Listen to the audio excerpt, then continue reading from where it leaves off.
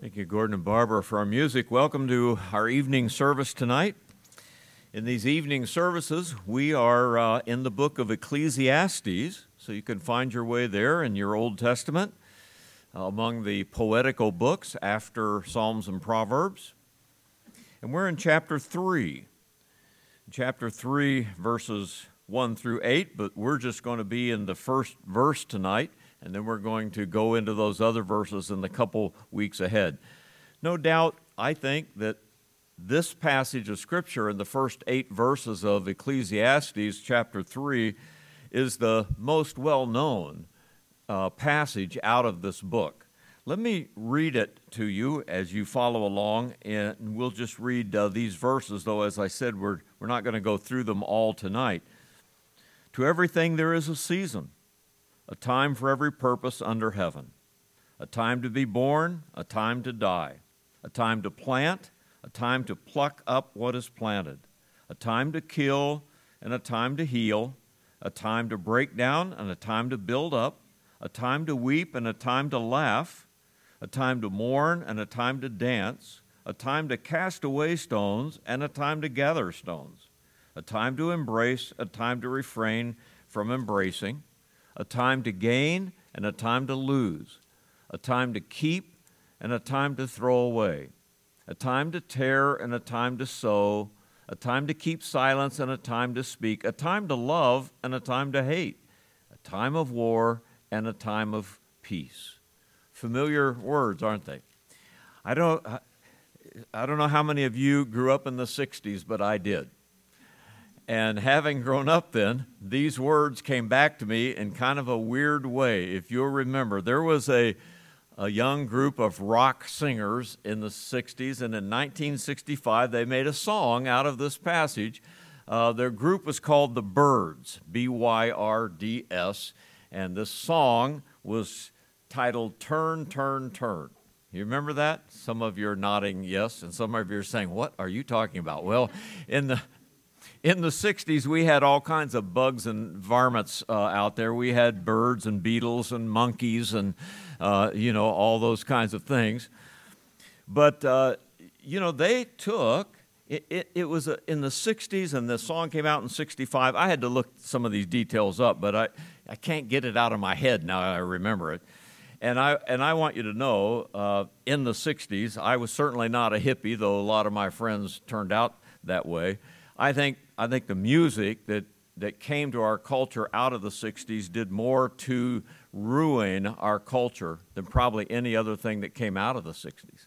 But it was a time of despair, a time of rebellion, a time of questioning everything, and it was a time of the Vietnam War.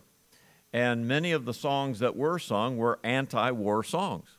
Well, that song, it would start off, to everything, turn, turn, turn, there is a season, turn, turn, turn, if you remember those words, to every time and purpose under heaven. And they used these words throughout these verses exactly. That's the lyrics of a 1960s rock song, believe it or not.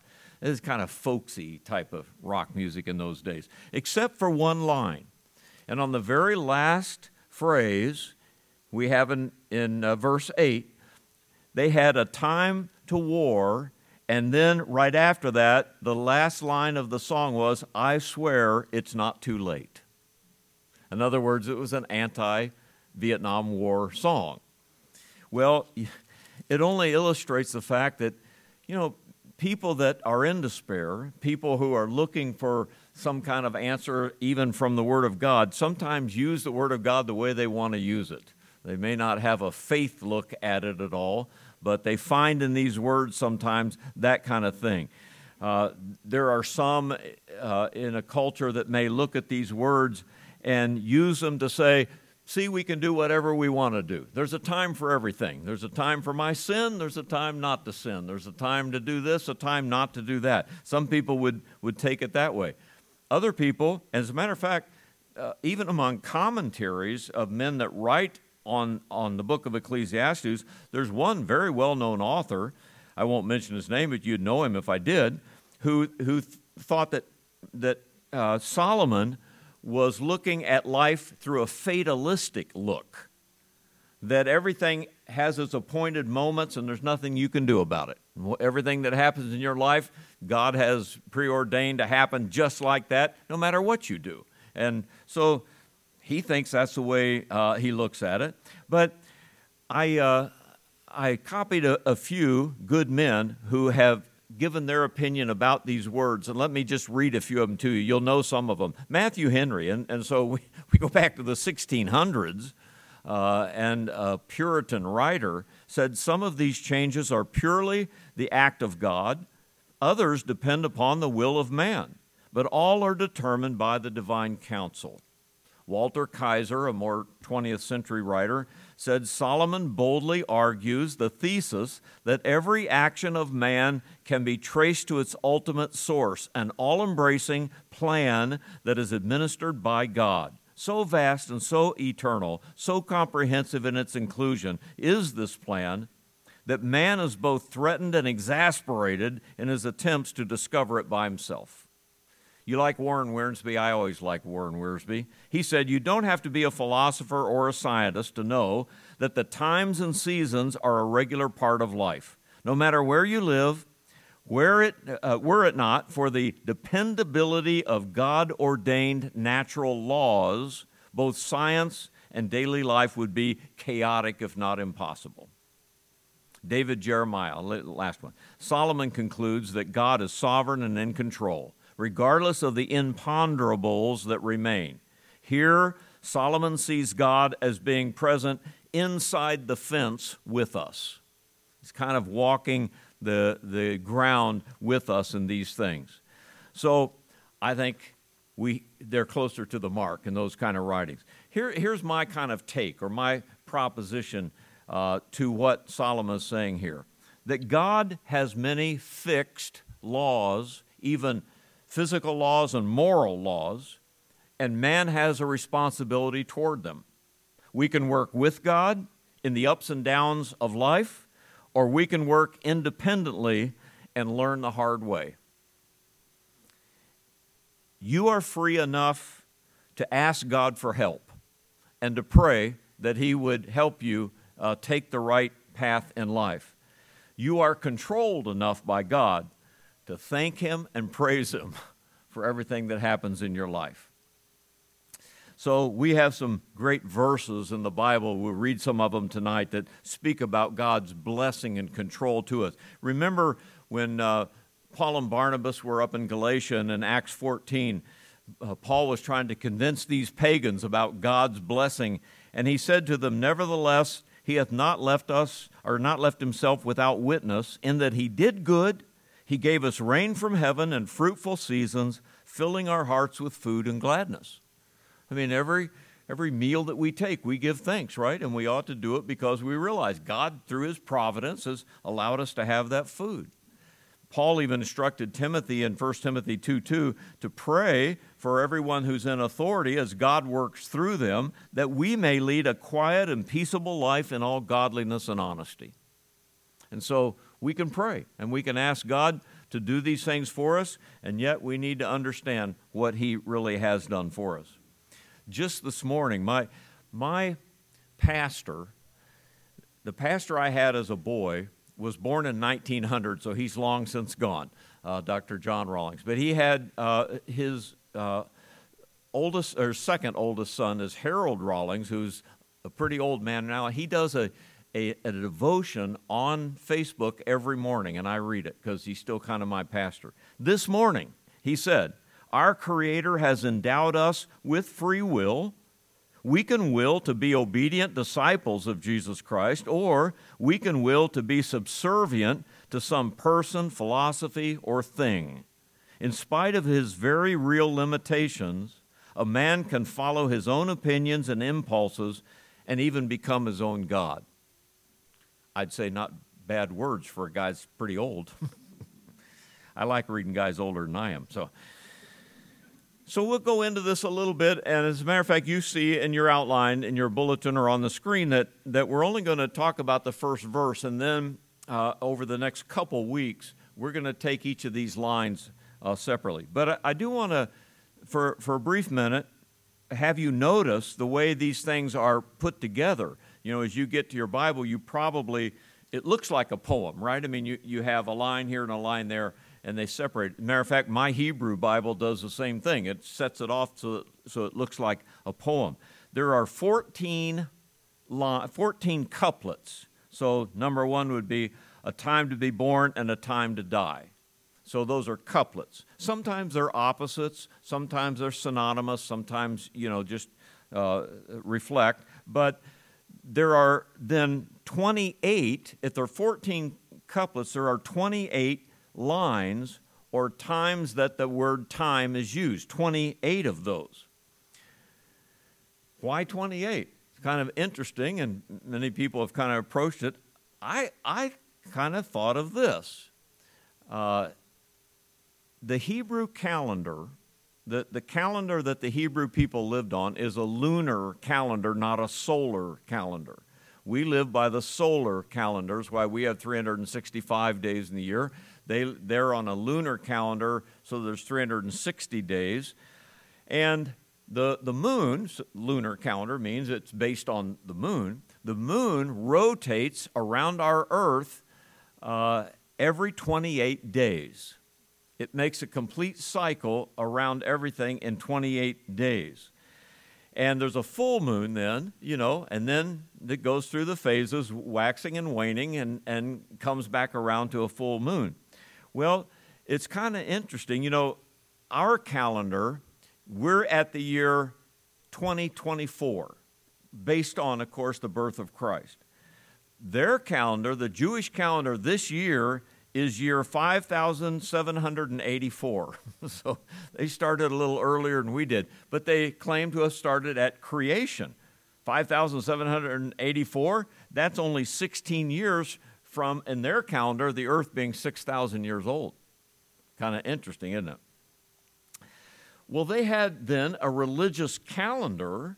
If you're reading your Old Testament right now, I'm just finishing the book of Leviticus, and here are all the feasts and the feast days. They're all based on the rotation of the moon and the various months. As a matter of fact, right down to the months, the days, and sometimes the times of the days when feasts had to be done or sacrificing had to be done, the time of the day that each of those was done, to where throughout the rotation of those 28 days as the moon goes around was their religious calendar, years, months, days, even sometimes the very hours.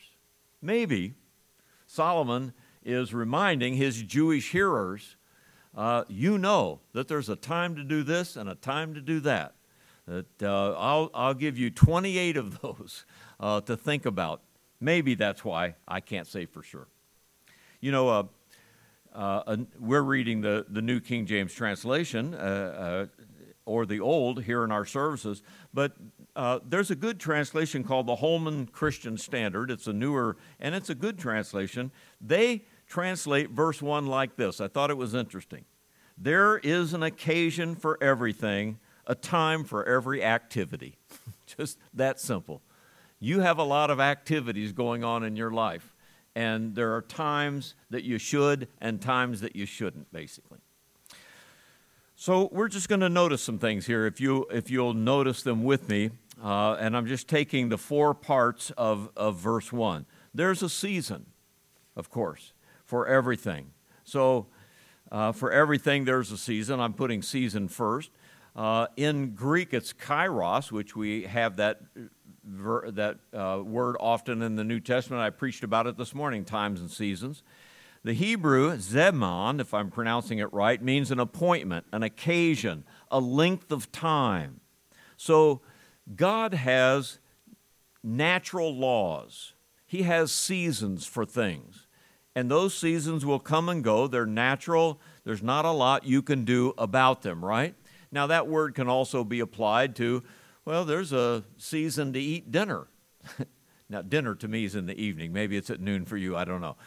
There's a season for breakfast, right? But there are seasons for the world that exists. As a matter of fact, let me take you back to Genesis 1:14, when God's creating the world on the first 6 days of creation. And on the 4th day, verse 14, God said, "Let there be lights." in the firmament of the heaven to divide the day from the night, and let them be for signs, for seasons, for days, and for years. Now, we go through those seasons, and there's not a lot you can do about it, is there? There may be war going on this earth underneath the clouds, but above the clouds, those things are rotating just like they always have. Even when Noah got off the ark, and after God kind of reshaped the world through the flood, Genesis 8:22, he says to Noah, he put the rainbow in the sky, while the earth remaineth, seed time and harvest, cold and heat, summer and winter, day and night shall not cease. God's faithful in that way. There's a season for those kinds of things. You notice in verse 2 of the chapter, not only a time to be born, a time to die, but there's a time to plant and a time to harvest, a time to pluck up what is planted. Now, every farmer knows that you can try to disobey that law if you want to, but it's not going to work very well. You better plant when it's planting time, and you better harvest when it's harvest time.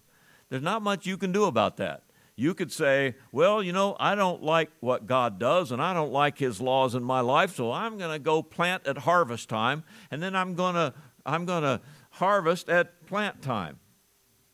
You'll starve to death, but you can do it. You can try it if you want to. So there are certain things like that you just have to follow. Science is a testing of God's natural laws and seasons. And so we invent things, we try out things in the laboratory. They run this experiment and this test to see how it works in God's laws. That's what they do. So from the wheel that works best when it's round, not square, still works best when it's round and not square, to airplanes that lift people up off the ground according to the laws of gravity and airflow and wing vacuum and all of that, to internal combustion engines, that if you mix those chemicals together and put a flame to them, they're going to explode. And we learned how to make, use cars. Not only that, to atomic and nuclear weapons of war or of power. We just had to learn what can you do with the elements of things that God has made. So there are certain times and seasons that you just have to follow. There's not much you can do about it. Sin is destructive because there are moral laws in God's world too. And if you violate those moral laws and live in a way that the Bible calls immoral or abomination, then you're going to suffer the consequences that come from living that way. There's not much you can do about that. You're not supposed to live that way. God didn't make you that way. So sin is destructive. Righteousness is constructive. Righteousness will help you live right. Righteousness will help you live like the Creator who is righteous. And if you live like your Creator, then things are going to work a lot better. And that's true for everyone, folks, not just for Christians, of course, these things. My wife is in the air right now somewhere in a long hollow tube called an airplane. And I'm glad it's working for everyone up there, her included, because the laws that God has made in this world will work that way. So there's a season. As we go through these 14 couplets, we'll see some of those seasons again. But for everything in God's world, I thought, it's true that even for the very earth that we live on and the very heavens above our head, do you know that the Bible says they came into existence at a time and they're going out at a time? Let me remind you, in 2 Peter 3, in that last chapter of his second book, he writes about the end of these things. He says this, looking for, hastening the coming of the day of God, because of which the heavens will be dissolved, being on fire, the elements will melt with fervent heat. Nevertheless, we, according to his promise, look for a new heavens and a new earth in which righteousness dwells. Now, that's going to happen whether you believe it or not. It's going to happen whether you're prepared for it or not.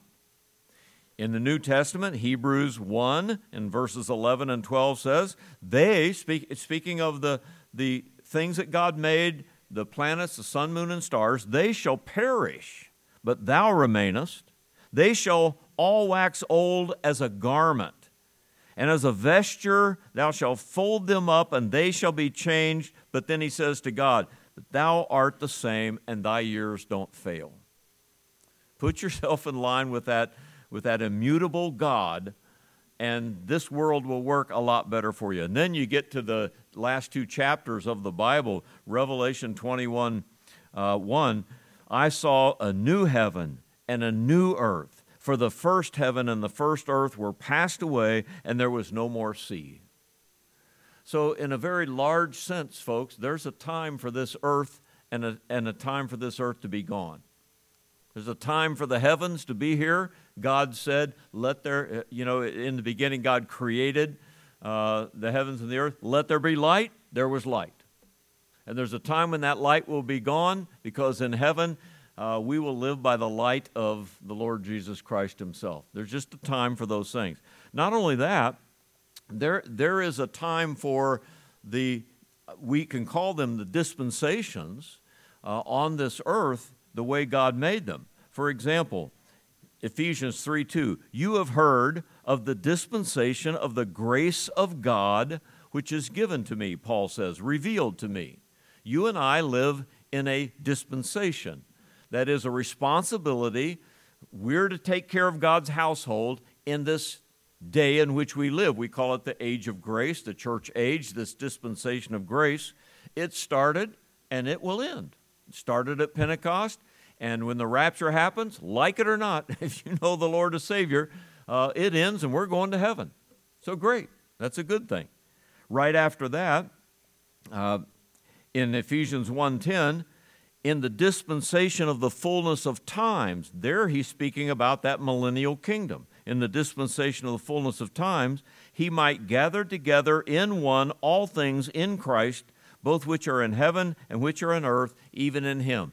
And how long does that last? 1,000 years. It starts here, it ends here. 1,000 years. We know exactly how much it is, the dispensation of the fullness of time. And I'll read you one more verse that has to do with those kinds of things. 1 Corinthians 15, the resurrection chapter. When all of the resurrections are done, verse 24, then cometh the end, when he, Christ, shall have delivered up the kingdom of God to the Father, when he shall have put down all rule and authority and power, for he must reign till he hath put all enemies under his feet. That time is coming too. When he delivers it all up, it's all done, he delivers it to God, and we go into eternity.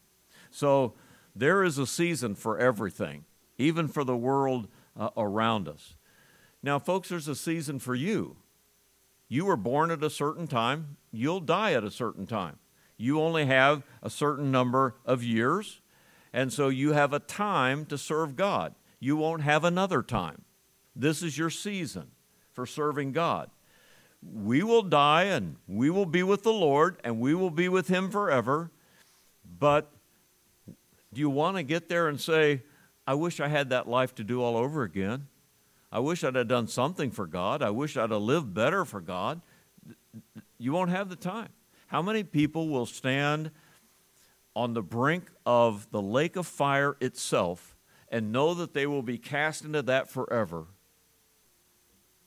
and think, I should have made the other decision? And it's too late at that time to go back. There's a season for everything. There's a season in your life for growing up. There's a season in your life for falling in love. There's a season in your life for having children and raising children. And how long are they in your home? Not very long. You only have that much time to put your life into theirs. And then we become older. We become grandparents. We have a stewardship now. As grandparents, I feel very strongly about that. Your kids still need you so that they can raise their kids. And they are still your kids. And you need to put your life into them so they know how to put their life into their children. We never leave that responsibility as long as we're on this earth. And there's a time to die. And good Christian people have seen that coming and realize that their end is near, and they say, I'm going to a better place. I'm going to be better off when that happens. So we have seasons to everything, including those things in our own life. I told you a minute ago, I liked Warren Wiersbe. I think he just puts the cookies on the lower shelf, if you know what I mean. And he knows how to take the complicated and say it in a simple way. He looked at this whole section in the book of Ecclesiastes, including the verses that we read, and he put it this way. Solomon had 4 views of things that he's trying out and testing. He saw something above man, chapter 3, verses 1 through 8, where we are. Then he saw something within man, chapter 3, 9 through 14. Then he saw something ahead of man, chapter 3, 15 to 22. And finally, he saw something around man, chapter 4, 1 through 16. Maybe that's what Solomon is doing. He's standing here and he's looking all around, above and below, and the first thing he does is he says, you know what? I better pay attention to the Creator and how He made this world if I'm going to be successful and my life is going to have any meaning. So there's a season for everything, all right?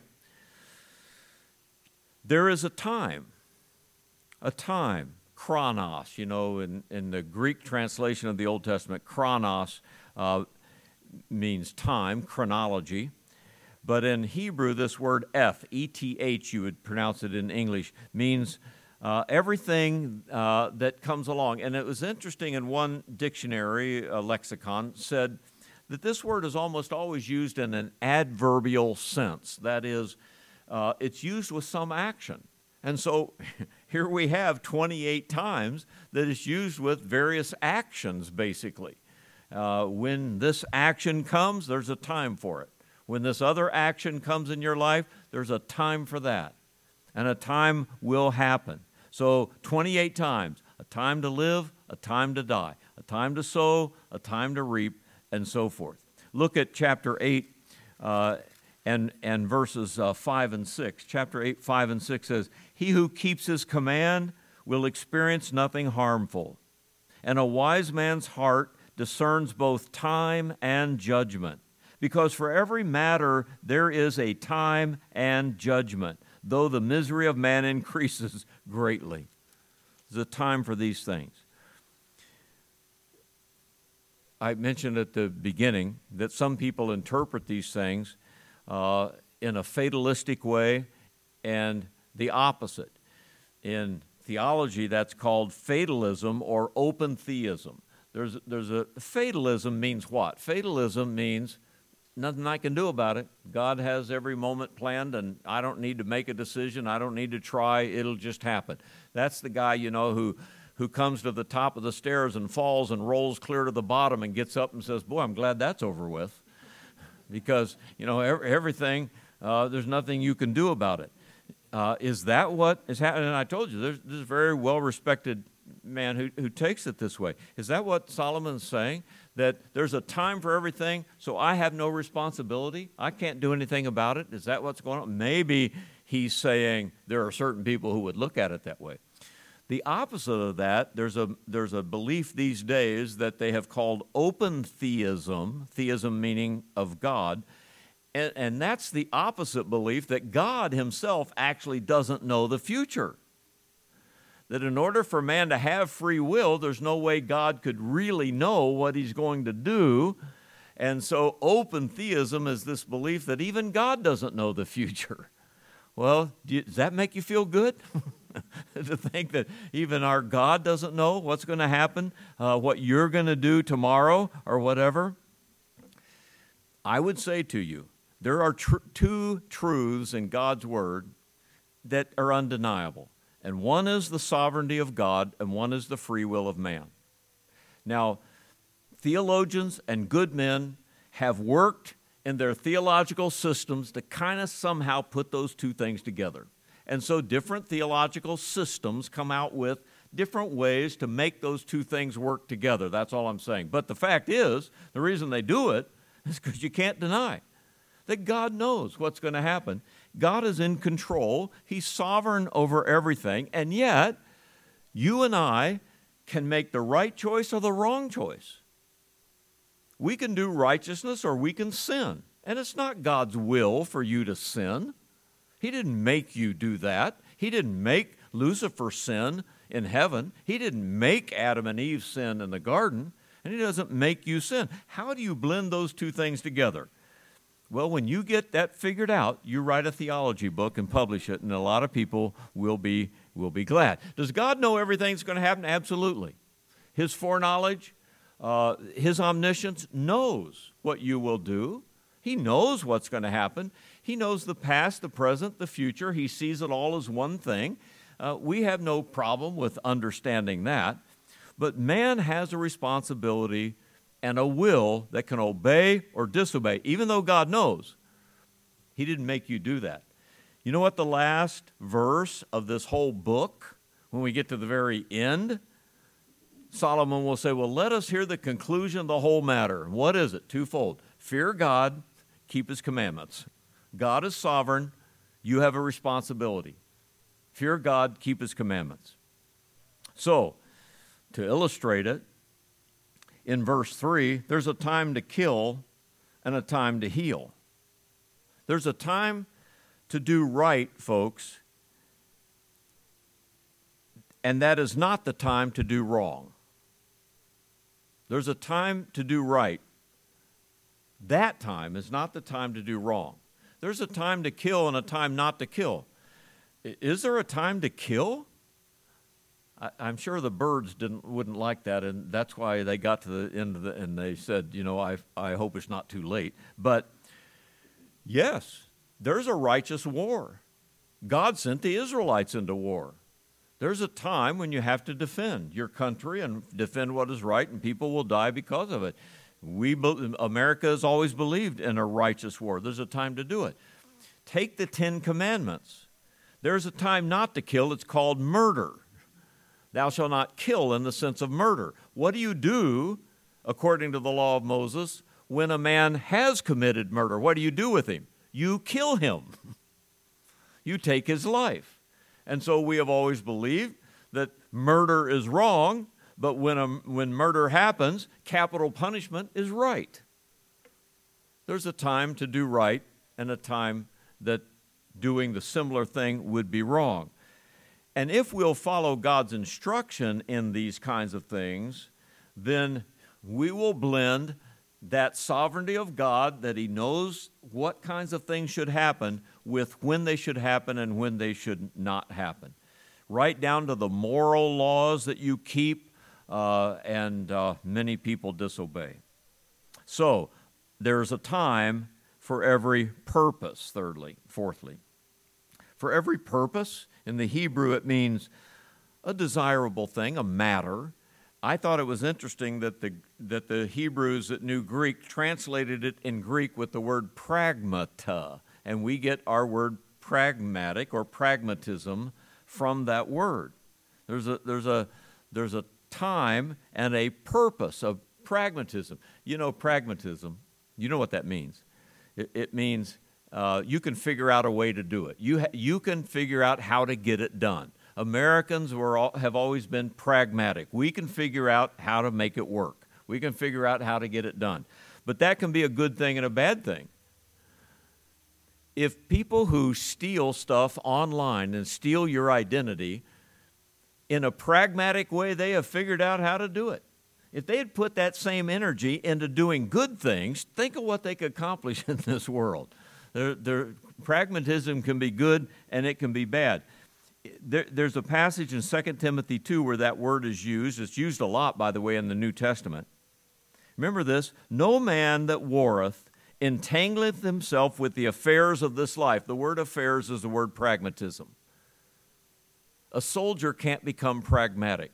A soldier has to follow the rules, that he may please him who hath chosen him to be a soldier.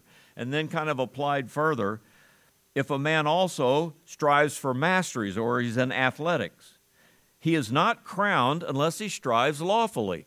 It may help you to cut the corner on the track, but you'll be disqualified. It'd be pragmatic to do it, but you'll lose. There's good pragmatism and bad. And then the farmer, the husbandman, that laboreth must first be partaker of the fruits. You better do it in the right seasons. You better plant right. You better fertilize right and all of those kinds of things. So pragmatism can be good or bad. There's a purpose for everything, is what he's saying here. Look at chapter 3 all the way down to verse 17.